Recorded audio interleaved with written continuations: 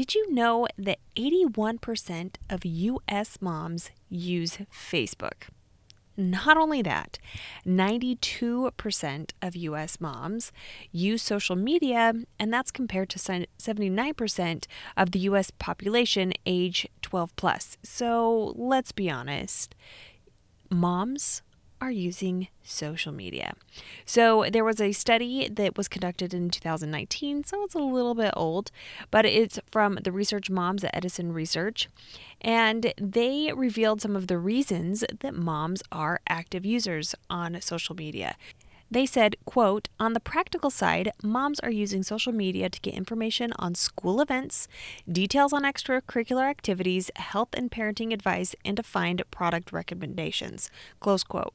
Now, not all of that applies to you, but there was a pretty big part that does. So the idea behind school events, and then you could even look at the extracurricular activities as they could be school related. Those are reasons why moms are using social media and why they continue to stay on social media. This is why we are going to be talking about the 3 reasons you need to showcase your program online in 2022.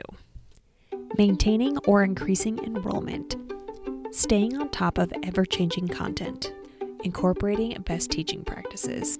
These are just some of the challenges that we face as CTE teachers. Welcome to the On Your Prep podcast. My mission is to empower every career and technical educator to love going to work each day because they are teaching what they are passionate about, in addition to applying great teaching principles. Reason number 1, quote, if you don't tell your story, someone else will, close quote.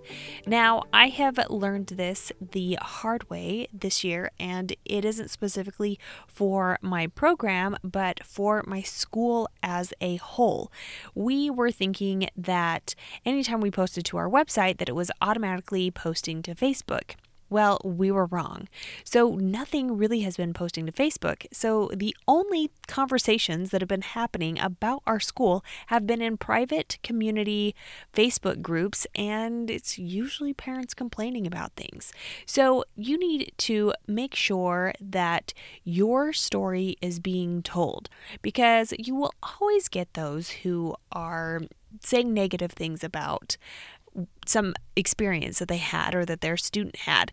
But if you have more out there, more positive things, more examples of the great things that you're doing, then people aren't really going to believe that small commenter or that parent who at that point will be seen as someone who's just whining and complaining.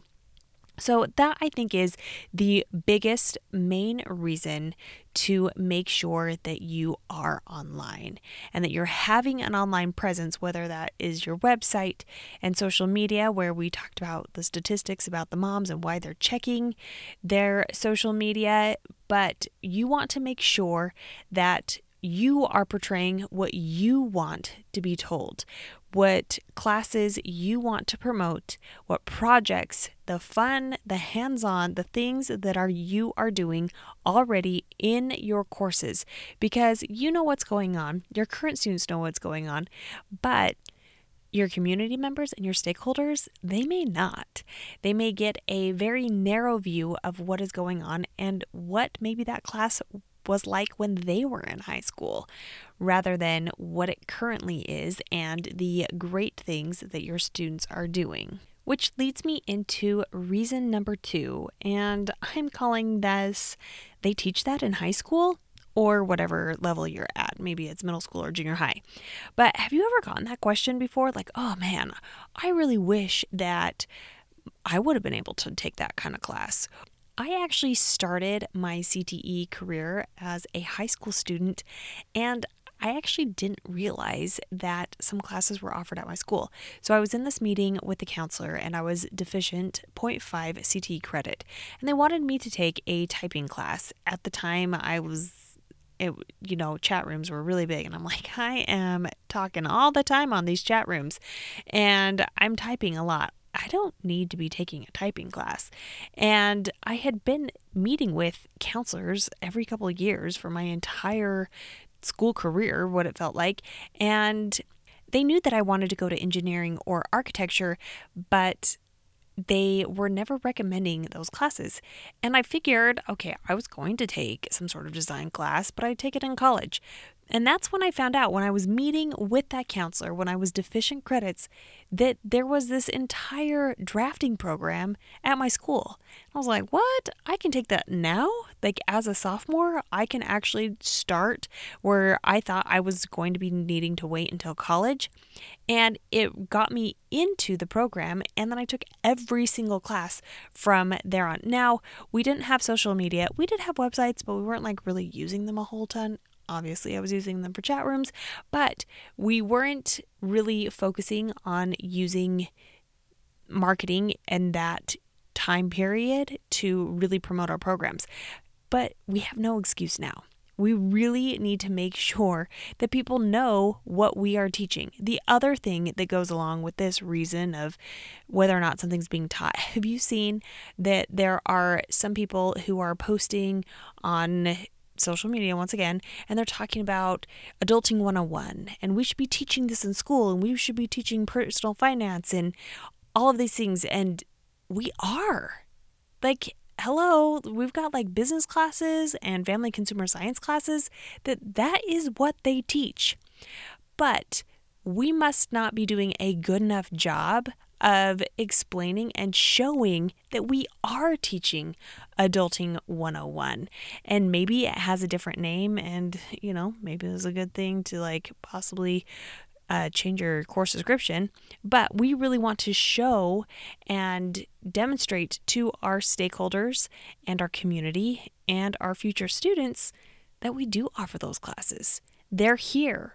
We have answered. We teach what our students need for the future, but maybe we're just not doing a great job of marketing and showing that we are offering those opportunities to our students. Okay, and the third reason why you need to be showcasing your program in 2022 is to celebrate your students. Have you ever gone to the end of the year assembly and they are honoring all of these kids who have high honor roll and that are getting all these accolades academically, and most of their awards have to do with core subjects? And granted, that's great. Let's celebrate those kids, but our kids aren't probably getting celebrated as much. This is an opportunity to celebrate those students and showcase those students who may not get celebrated in any other way.